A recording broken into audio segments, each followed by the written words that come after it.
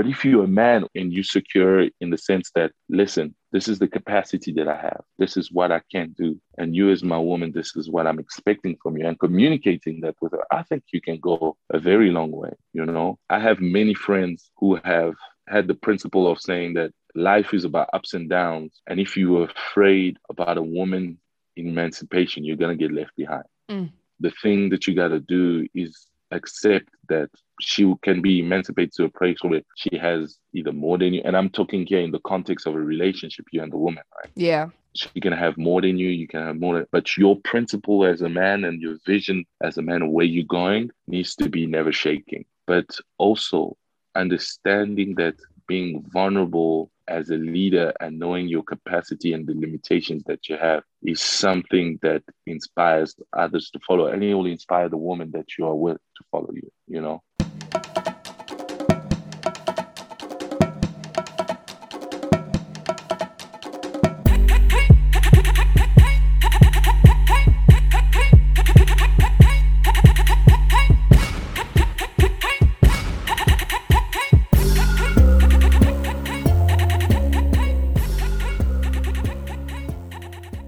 Lead me and I'll follow. I don't know how you take to it. Do you prefer being led as a woman or do you like leading?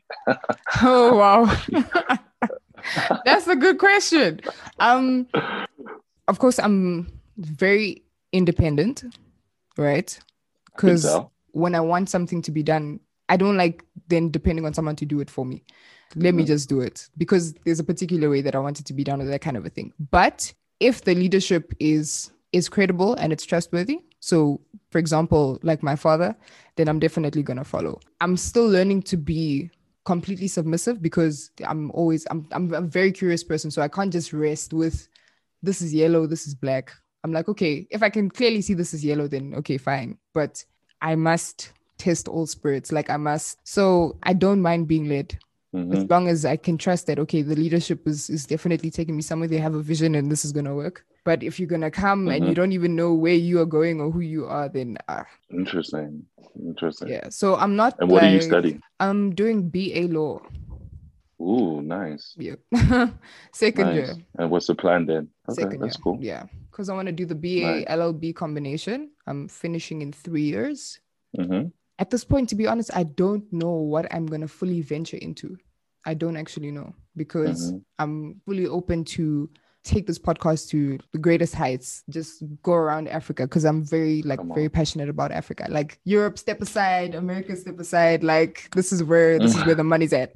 So I definitely want to be able to go to different African countries and tell the authentic African story because we have so many visionaries, we have so many intellectuals, we have so many creatives, and we don't need anything else. Like we literally just need our story to be told properly and correctly and for our own people to believe it. And then that definitely, and then law, I really, from a young age, was very into advocating for people. Another reason why the podcast is here. Your voice deserves to be heard. Your opinion matters. Come on. Your point of view, is valid, whether someone disagrees with it or whatever. But you deserve that say. You deserve that choice, to say, I'm going to be quiet or I'm going to say this. And we'll just have to see at this point. That's amazing. What's your BA major? Because you're doing a BA LLB. What's your BA major? Well, I'm doing English and sociology. Oh, nice. Yeah. And your dad did a PhD in what?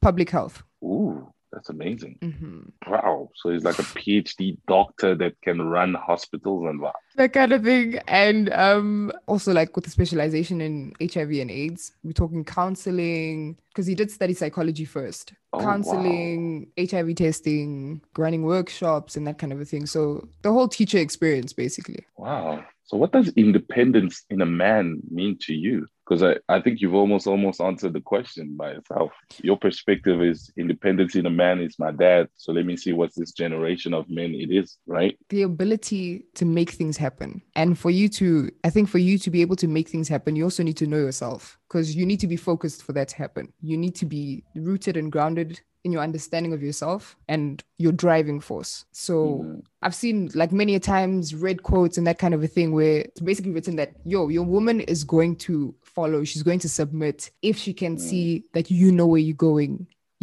if she can see that there's hope here, like legit, this is a leader, there's not going to be any questions asked. That's probably the dilemma that this generation is facing, because you get a man that doesn't even know whether he wants you to be his girlfriend or to be his wife, or whether he needs that right now in his life, or whether he's just trying to fill, your presence or whatever that you give. You know what I mean? Like fill a void with you. So he doesn't even know whether he's coming or he's going, but he wants you to then be submitted to that chaos. And that's not what we were called to do. That's not what we were created to do. That's where the problem comes in. And that's where the conflict comes in with, she's too independent. She's like the man, but you are not being a man, which is a very controversial statement in itself, because what does it even mean to be a man? I think I have a full definition of that. There's a scripture that I always use to define and to remind myself of what is a virtuous man. So I'm just going to read it quickly. Okay. It's another one of my top tier scriptures. It is Job chapter 29, and I'm going to read it. Verse 1 all the way to 31. Right? This is basically Job speaking about his final defense and his discourse and who he used to be. He's reminiscing of who he was before everything because Job was defined as a righteous man in all of the earth in the eyes of God, and here he's basically defining how righteous he was before losing everything, but still he never lost himself. He just lost all external possessions, but his characteristics still remain and was still in him. And this is how it goes. It's like Job continued his discourse. How I long for the months gone by, for the days when God watched over me. So essentially, God watched over me. That means there's a hand of God over that man first. Yes. When his lamp shone on my head, by his lights I walked through the darkness. That's a reference to Proverbs. I forgot the scripture, but it says the word of God is the lamp unto my feet. And the light unto my path. Yeah. Exactly. And then so the hand of God is there, and his word is also shining onto my life. So as that man, this is the type of man that you need to be. Or for the days when I was in my prime, when God's intimate friendship blessed my house. So relationship with God blesses the house that you're in. When you're with me and my children were around me, when my path was drenched with cream, and the rock poured out for me a stream of olive oil. So fully resourceful.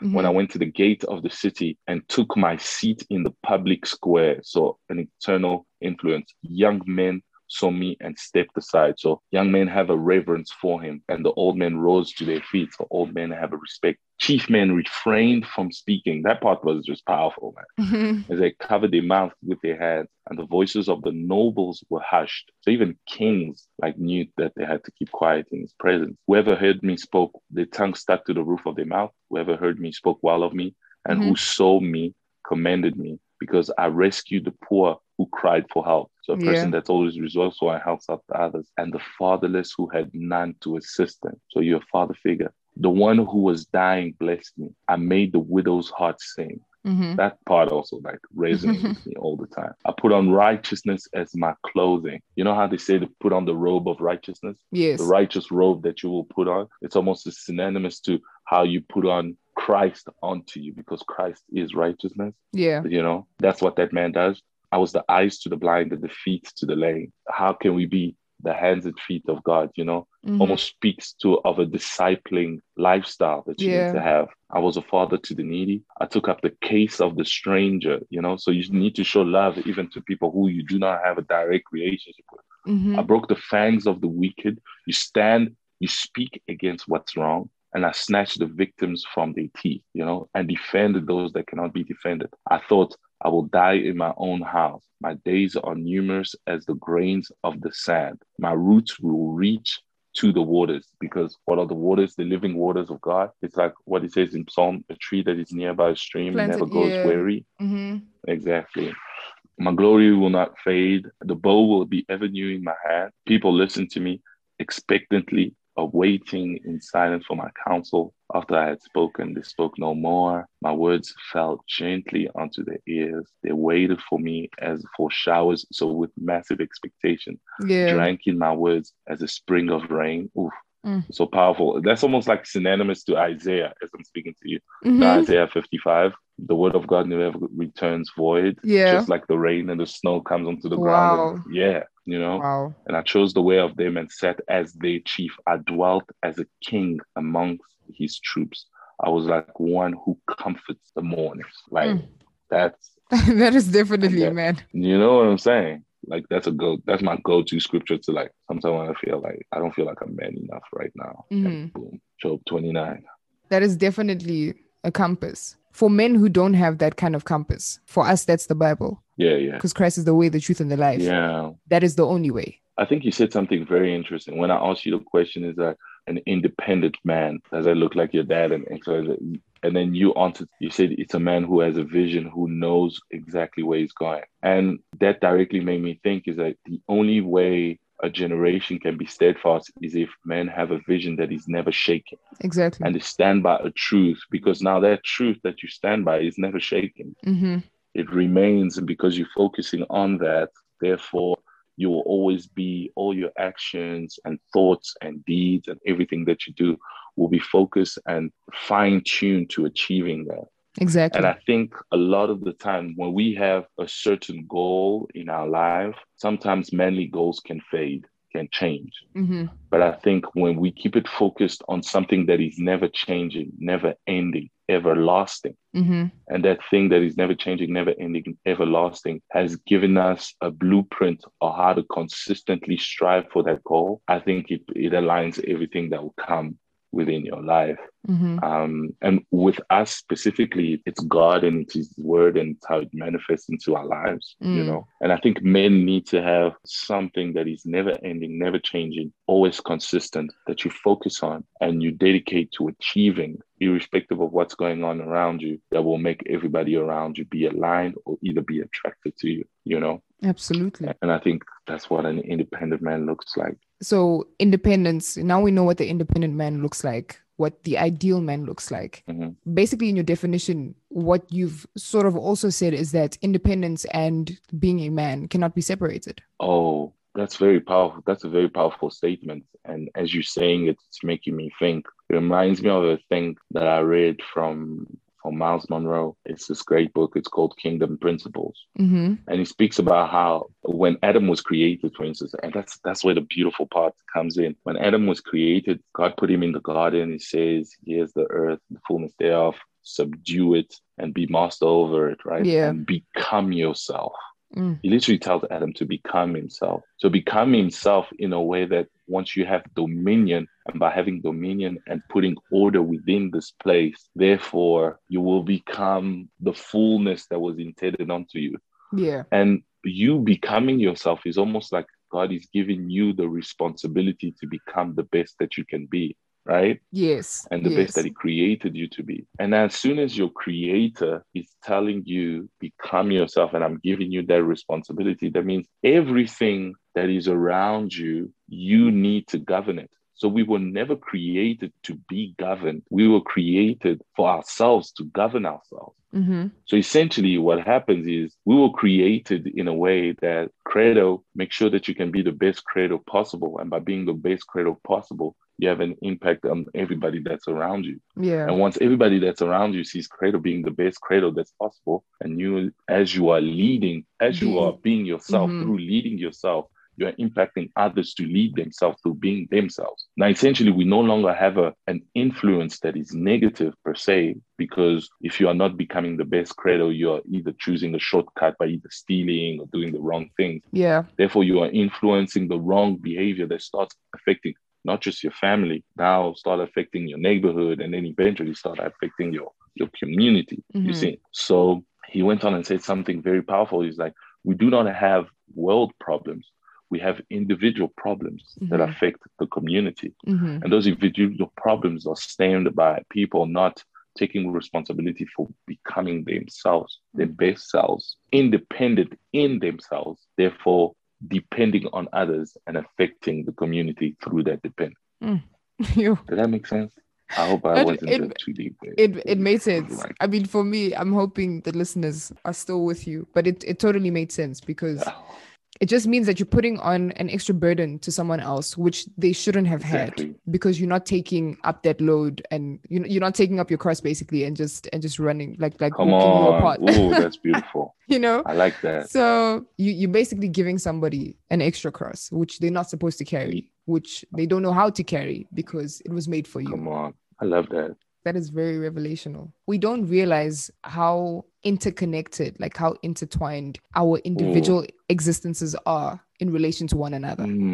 Because if we understood that, if Sakina doesn't fail, like my pastor always says, there's someone waiting on the other side of your obedience. You don't understand. That's powerful. Right? You don't understand that if I don't get this degree today, which is something that I've been thinking of saying on this podcast, which is that people think I'm just going to school for me, especially as a Black child. You're not just going to school for you. You're not just going to school for your family. You getting that degree, give someone else the opportunity. It's 1+ chance that another Black child can go to school, that another underprivileged child of whatever the race may be can go to school, can have that opportunity, can become that person, that another girl can look up to you and say, oh my goodness, there's another girl, representation, that kind of a thing. So us living in these silos, like this is my world, this is my family, this is all that I impact, this is all that I influence, is really detrimental to our society. We need to understand our place and our position within the greater community. And come on, do you then agree? That's beautiful, right? These are the things that go on in my head, guys. I can see. Phew. No, honestly. I see it. So when are you writing your book, man? I can see it's already there. What had happened was you had already started writing? So you have a memoir. You probably do. How many pages you have? You know what happened, right? I write poetry as well. And so some of these like very interesting, very deep, very like existential questions or whatever the case may be would manifest in poems and stuff. But at some point it took a very like melancholic life of its own, and it was sort of like dragging me. So I had to like dispose of all of that poetry and sort of start afresh. Wow. So I think I had like about 50+ poems that I had been writing since so I was just like, you know what, and you just threw all of them away. So what happened was like I was just realizing that I would just be in this sort of cycle of sadness. And I just kept praying about it. And then one time I was in church, we were having sort of like a worship evening, and the Holy Spirit just said to me, like, dispose of all of your poems. Wow. I literally started, I think it was one of the like most painful experiences of my life, because I think there were like literal pieces of me in each and every single poem.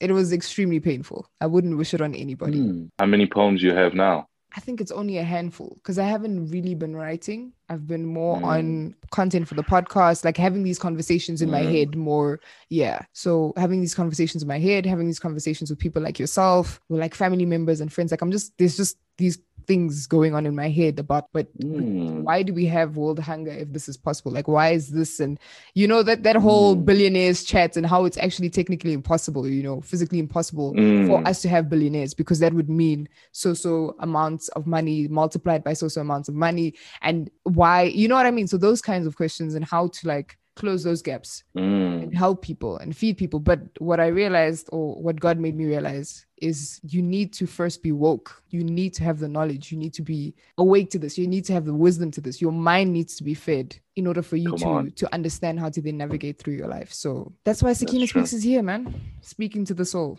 That's amazing. That's wow. Girl, shout out. Keep at it. And I've seen some of your posts also, how you post and then you say a little poem. Some of them, I think that's beautiful. Thank you. So that's kind of how it just like, slips through the cracks here and there. Obviously hoping to do a lot more of that. Definitely hoping to take Shakespeare up on his challenge. Come on, wow.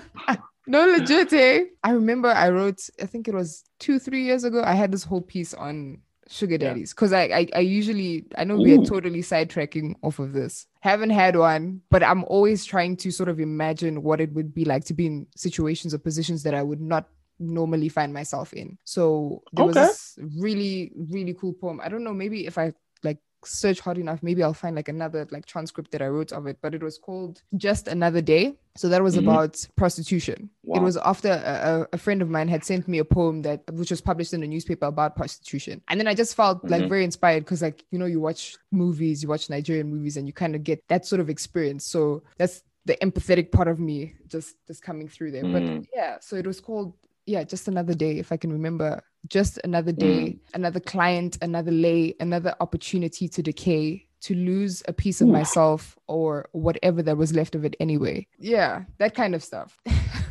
I don't know. Like I'm sort of explaining my existence here, like, or like, you know, that.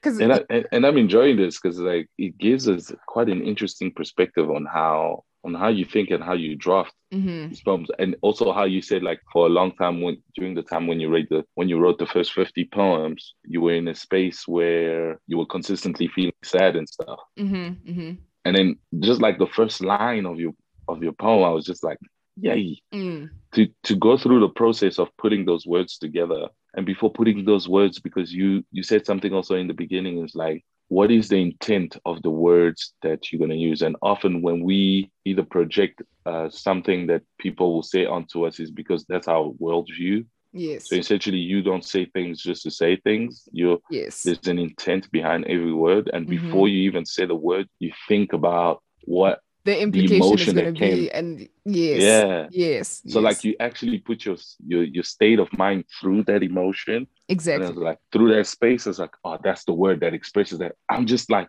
and as you're speaking right now, I'm just like, whoa, man. Yeah. That's a lot, man. Shout out to you. you. Thank you, man. Thank you. Yeah. My basic ethos for the poetry that I write, or like whatever creative pieces, if I fail to convey the exact emotion that I had at the time of writing this poem, if you don't feel the exact same way, then I failed. And that poem should be discarded. Like there's no point. So by the time you finish reading Just Another Day, you should either have that same clear, vivid picture that I had of that particular prostitute in that case, or what I was feeling when I was writing that. So whatever my feelings were towards that person. And then of course you're going to learn what the greater story or whatever the greater moral is. Yeah. Wow. Sakina speaks. Come on, somebody. I'm just trying to speak my truth, man. Let's talk about the strangeness, right, of the phrase, the independent man. Even when you look at a man which like society will think is emasculated or effeminate, he still sort of has a greater social status than most women. So that's why my major thing is, do you think then independence is also conferred to men? Like, that's why I can almost count the number of times that I've heard the phrase independent man, because what is that? A man is just hello. Like, do you think independence is conferred to men, whether you display the traits of an independent man or not?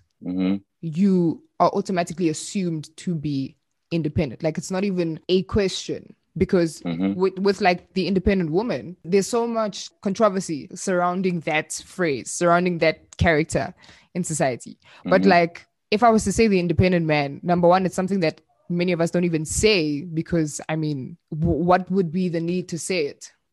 So do you think that that is true, and why? Why it's true that we should just expect it for men to be independent? That's a hard, I wouldn't even say it's a hard question. Okay, I'll speak for me, for instance, right? Because you obviously can't speak for all men.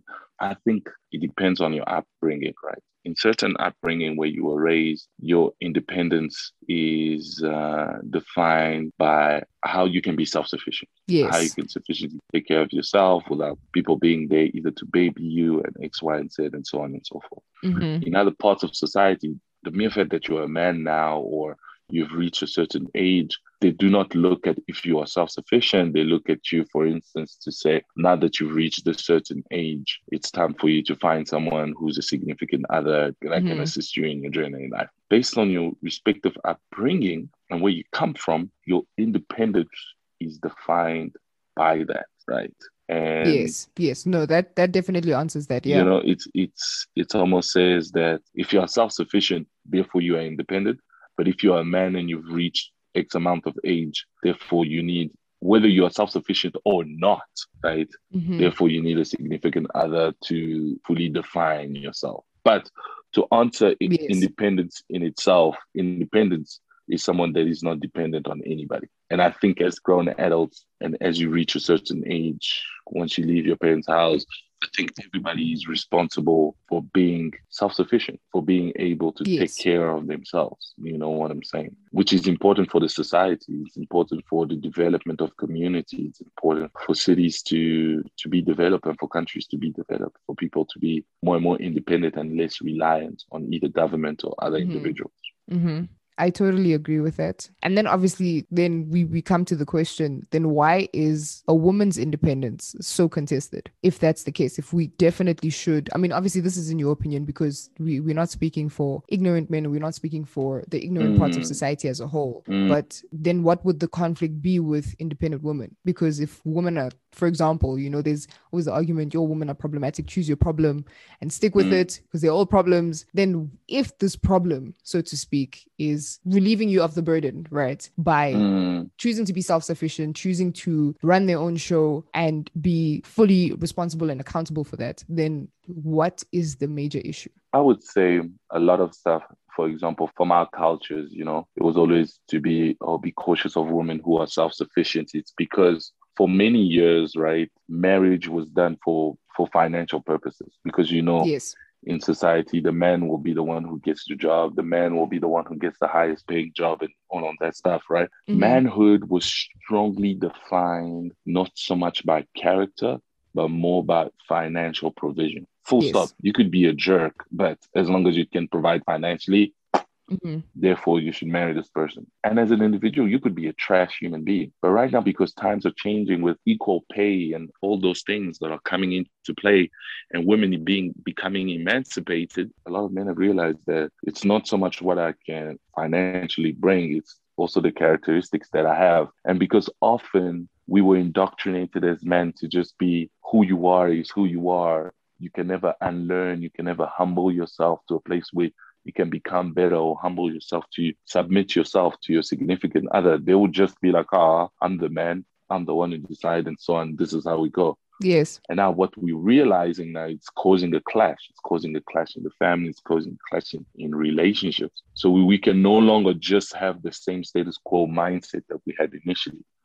Now we almost have to understand that women also need to be emancipated because they are created equal. You know, we are created. We all both should be submitting to Elohim himself. We, in the eyes of God, right now, these are just vessels that are either male or female, but our spirits are the same.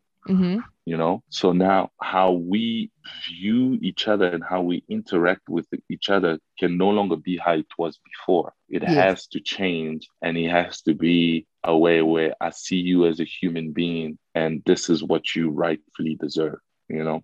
Absolutely. And that it's like today in our hike recently, a friend of mine was telling me about like how she's trying to move out the house and so on and so forth, but it's a big fight with her mom and dad. And the biggest reason that it's a fight between a mom and dad is because in our culture, a woman who gets her own place before she's married is seen as a loose woman.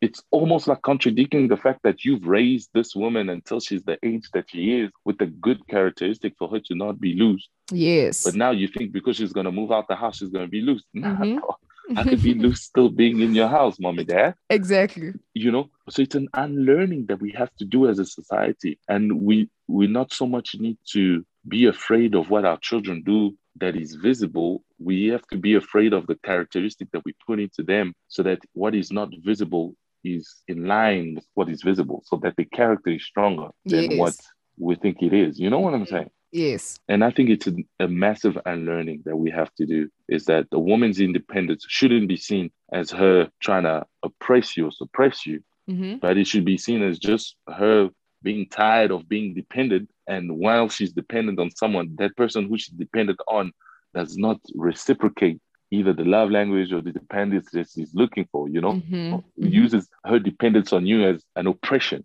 as like, no, because you depend on me this month, I'm not going to give you the money that we need for the food at home, you know? I'm going to tell you to do this. And if you don't, then you ain't getting out, you know, like things like that, where we've heard that in relationship, that's what happens. So after you've oppressed someone for long enough, now they get the emancipation, there will be a rebellious act because initially it was an oppressive process that happened. And I think it's because there's that fear, you know, the fear that when you were dependent on me, I oppressed you. So now a woman's emancipation, either making more than me and so on like that, will be reciprocal.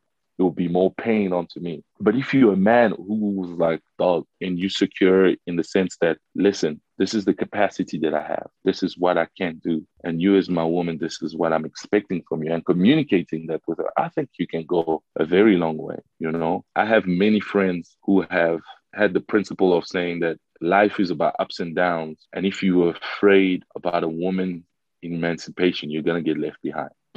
The thing that you got to do is accept that she can be emancipated to a place where she has either more than you. And I'm talking here in the context of a relationship, you and the woman, right? Yeah. She can have more than you can have more, but your principle as a man and your vision as a man of where you're going needs to be never shaking. But also understanding that being vulnerable as a leader and knowing your capacity and the limitations that you have is something that inspires others to follow. And it will inspire the woman that you are with to follow you, you know? And I think those who are afraid act out in fear and don't act out in love. And as you know, both you and I know, perfect love casts out fear. Yep. And when you don't act out in perfect love, there's fear. Once there's fear, there's conflict. And after there's conflict, there's division.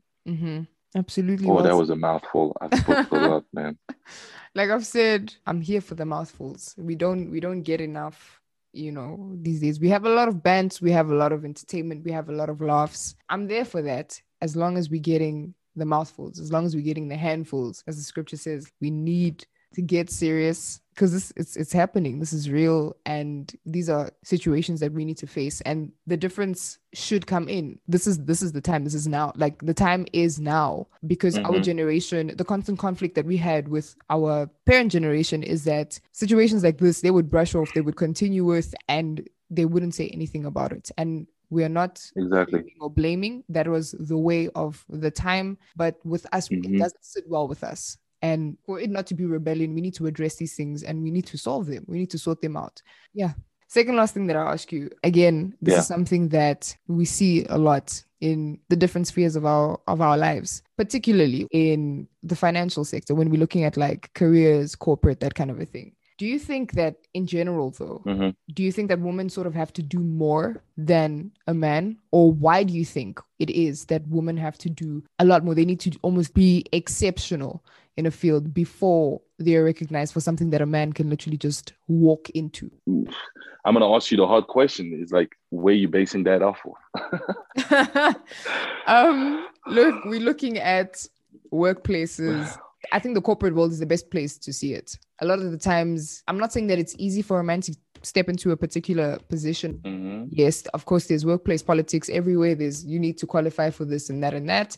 But for women, especially in sports, right? We're just looking at a simple example, which is sports coverage. We're looking at Banyana for our South African context, and Bafana games. Of course, they're going to be covered. Is that even a question that we need to ask? If they're playing, we're going to see it. Everybody's going to know, and they will be sponsored. If it's the female counterparts, which many a times you have seen almost display a higher level of skill to an extent, you know, in certain cases you can see that this is like exceptional, but they don't get the same recognition. And who do you think is at fault there? Are we talking the soccer organizations? Are we talking? Because I asked that question like in twofold, because I love this topic. I think the question that we essentially have to ask is that, are there equal opportunities? Can jobs that men apply for, women can also apply for? I haven't seen a spot where they said that's not the case. But then now the question is, do we have equal outcomes? I would look at, for example, one of the countries that has the most equal opportunities and where they try fairness the best way. There's two countries that did this study: Sweden, and you have to look that up, and the Netherlands, right? Yes. They equated everything within their population, right? Women could apply for jobs as being mechanics and all of that stuff. And also the same with nursing, men could do the same. But the outcome, it still went back to the basic, where we still found more women wanting to be nurses. Yes. And more men wanted to be mechanics and stuff. So I think in our society currently, do most developed countries have equal opportunities? And in this case, I'll take South Africa as developed. Do we have equal outcomes? No, we don't, because intrinsically women are nurturers. And we've seen that. There's a study that shows that. And essentially, they will go more towards things that will require nurturing, you know, in the long term. Majority of women, you know, we're not talking about outliers. Yeah. Now, when we talk about the sports, right, like Banyana versus Bafana with the equal pay situation, the American women's team, the WNBA and the NBA, all of these conversations that has been happening, I will stick to essentially how men are paid and all of these in men's sports, how they paid is essentially the demand, right? Yes. If there's a bigger demand for men's sports, those men will get paid more. Okay. And it's like women tennis players make a lot of money. I think even more than men. Yeah, because women tennis is more in demand than men. People watch that more. You know, I think it's just a demand thing. And I think when we try to politicize something like women's football and so on and so forth, or women's tennis and stuff, I don't know if it's really our problem. It's you'll have to go scream to the world and say, women, why aren't you guys watching Banyana Banyana? At the same time, women, why aren't you guys watching WNBA? Because even the people watching WNBA, it's mostly men. Yep. So it's, man. So it's a tricky one. That's actually a really cool answer. Definitely food for thought. It's a fresh angle. It's a very fresh angle. That's why I'm ever so grateful for inviting you onto this episode, because that's the kind of things that we need to be thinking about now, to be talking about. It takes the whole gender thing out of it. It really does. Yeah. I think sometimes when we're trying to bring the gender situation and the gender pay gap, which I'm not removing it and saying, nah, there's no such thing. I'm saying there's a great professor that I thoroughly admire, Jordan B. Peterson. I don't know if you know him. And he speaks extensively about this, you know? Yeah. Equality, gender equality, equal opportunity, but not equal outcomes. And how often based on our demeanor and characteristics as either men or women, men will get the higher pay because they are not afraid to go and ask, I want to raise, or I want, you know? Okay. Now, the essentially is to ask the question, is that happening in women? And what is the percentage of women doing that? And so on and so forth. And this equality concept has it been fully beneficial? Are we seeing the truth? Is the data backing up what we are saying? You know, because often we're just speaking based on an emotion, and the data is contradicting our perception. And as the great Ben Shapiro always says, is that facts don't care about your feelings. You know, if the facts are contradicting how you feel, well, it is you gotta swallow it up. Yeah, this episode has been extremely educational, informative, even to myself, more especially to myself, because as much as, yes, I'm helping to facilitate this conversation, I'm also learning from this conversation. I'm learning from you and the many other amazing people that I do have on the podcast. Please then share with us your personal independent story. You don't have to go too deep or anything like that, but I think you have quite a beautiful independent story, because your father passed on quite early on in your life. May his soul rest in peace. Yeah. And it's also an interesting dynamic, because you're going to try and see how like we can separate the gender from this, but you are the firstborn son, right? Yeah. So how then did your journey sort of play out? Based on, first of all, your character, you definitely come across somebody that does take the lead, not only in their own life, but in your family situation, especially because you cherish that so much. So I take it even at that tender age, you were like, you know what, I'm going to step up regardless of what the circumstances are, regardless of how old or how young I am.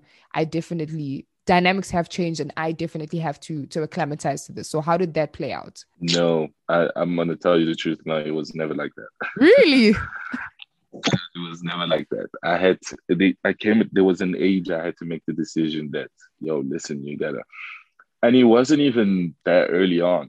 I was just living life, actually. Yeah. Cool. I was just like, cool, I'm 10. Okay, cool. I'm just doing what I have to do, passing school. Then went to high school, went to King Edward's. My mom just blessed, I don't know, man. It was literally God's grace that I got into there. And while being at Cares, I went to school. I repeated my grade 11 because it was shocking. And it was so bad. I was just like, okay, cool. My mom told me, it's like, with these, you will never go to varsity, and you will never, this is very bad. And I was just like, you know what, whatever. Let me just do it so that I could put you at ease. And it was hard for my mom. She was a single mother. How are you repeating? You're supposed to be focused. But I wasn't. I literally wasn't. Just trying to find myself into this world. But anyway, so I repeated. And by God's grace, everything goes well. Matric starts, and I become a prefect and so on. And then I get into varsity, and I go through varsity. And then what happened was, while I was going through varsity, I was first at Vid. 2 years at Wits. First year, second year. Second year was so lit, bro. Yeah. That I repeated second year. Wow. And then I had a problem.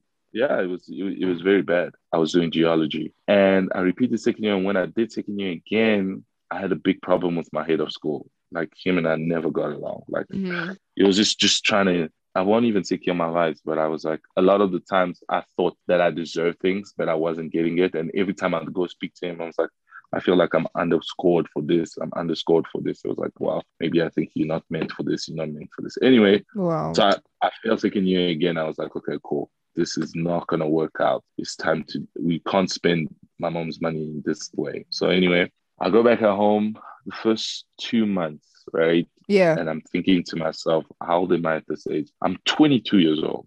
I'm like, Credo, you can't live your life just living. And forgive me for my profanity, I was that nigga in the house. Like you were like 22 years old, like your sisters are at varsity, and you like that nigga in the house. Because at 22, you're supposed to be graduated, finished, doing your honors, and getting ready. You know, like life looks like it's by the time you're 24, things are supposed to happen. Yeah. Right? And I woke up that day, I was like, this has to stop. My life is not just about me, like you said in the beginning. It isn't. And if I carry on like this, I'm going to end up on a path of just full destruction. And 10 years from now, I'll just be ashamed of who I am. Yeah. That instant, I applied for a job at this company. They used to give me, like, I used to be a promoter while being in varsity. And what we did is, once I applied for a job with them, we got a contract with ACAB to take care of all the marketing of the alcohol within Northern Gauteng, and I was managing all of that. Wow. By God's grace. So I did that for about a year, saved a bunch of money to go back to varsity. So I was like, bruh, am I going to go back to Wits? I was like, nah. So let me go to Tuks this time around. So I saved for my first year and a half for me to go back to Tuks, and my mom helped me out. So I was only left with a year and a half because I had finished second year and I just needed third year and then do a postgrad. So anyway, I do that. I save for a year. And then after I finished my undergrad, by God's grace, an internship in the DRC to work there as a graduate geologist. So I worked there for a little while, for almost 6 months. And then gold prices drop, boom. So the last in, first out, because we're the last graduates in. We get sent back into the country. So I'm here, I'm thinking to myself, I was like, okay, anyway, I got my degree. And in my head, I was like, all I need is my degree for me to make it into this life. Everything else doesn't matter. As long as I have a degree, I have the key to the door. That's how I viewed it, right? And I think it's when I unlocked that I started understanding my independence and my success is completely on my shoulders. Nobody's going to come save me. Nobody's going to come getting me out the ruts. Every single day, it's just going to be me. Came back here. I get recruited by headhunted by this French company that did drones, and they wanted to develop the South African wing. So I was working in charge of the Francophone region and the South African business development and so on. I worked there. And then I did a postgrad in project management. And then now I work in the space of mining. I'm also a data scientist. I have a business that does data science. And eventually, with time, started seeing opportunities in spaces and then pulling the trigger on that. But I say this to tell you, my journey of independence came when I was 22 years old. I remember exactly. It was January the 15th. Wow. And I said to myself, January the 15th, 22, I'm 33. It was how many? 11 years. 11 years ago. And I made that decision. I was like, I cannot be that nigga in the house. I gotta make things happen. And and that's where I am right now. Like in French, they say, et voici mon parcours d'aujourd'hui. So here is my journey. Wow. And that is still going, and I'm still growing, and I still have to become. There's still so many unlearning, relearning that I have to do. And yeah, man, in a nutshell, that is the journey of my independence. Wow. I mean, that's quite phenomenal. I'm actually glad that it was different to what I thought it was, because it makes it all the more educational to people. It makes it all the more relatable to people, because a lot of us are still finding our feet, like men and women alike. Still don't know what independence looks like. Still don't know. Definitely. Yeah, what path to take. And I know that someone like that is listening to this podcast right now. So thank you so much for coming on, Credo. I mean, this has been a lot. Like, this has been so beautiful, honestly. Thank you. No, thank you so much for inviting me. And I think actually, while you're speaking about being afraid, I think not knowing, I think people need to be unafraid and also need to stop people should not calculate too much. You know, I think you should, when you do something, when you choose to do something, do it 150%. And when you sense that, okay, I give 150% onto this and now I want to do something else, do not be afraid to say, I'm moving on, and do not be afraid to let go, because every season God has provided. He's the one who provides and he's the one who takes away. Yes. And sometimes we hold on to things when he's telling us, don't hold on to things, hold on to me. Exactly. You know, and it's by holding on to him that you fully discover who you're meant to be and who you are and who you have to be in the season that you have been put into. And it's that simple. I think hopefully if anybody listens to this and listens to my testimony and my story, and by God's grace, take anything away from it, is that don't hold on to things. Don't hold on to friendship, holding on. Nah, always be open, always live in love, but hold on to only one thing, the thing that's never changing, never faltering, always perfect, always abiding, and always faithful. And that's God. And truly hold on to him by going near to him and discovering what he has in you. And then allowing that to manifest into your life and practically putting the work, eh? I know it's not easy. Yo, I know it can be such a pain. At all. Such a pain. But the reward is so much sweeter. But yeah. And that is how you do it, ladies and gents. It's been a pleasure. It's been a pleasure. This was amazing. Thank you. Bless your heart, man. Keep doing the Lord's work. May you prosper abundantly. Amen. Amen and amen. Yeah, definitely, man. May your degree just goes well. May you become a world-renowned lawyer, a world-renowned individual, irrespective of your part. Amen. I just send blessings upon you. You're a great person. Thank you, Credo. You are too. Like I've said it before, I'll say it again. The people that I have on this podcast, I believe, is godly connections. It's people that God said, okay, for this topic, this is who you're going to speak to. And that's how it happens. Many a times, very last minute, or it just clicks. It's just the perfect match. And this was yet another one of those times. So thank you so much.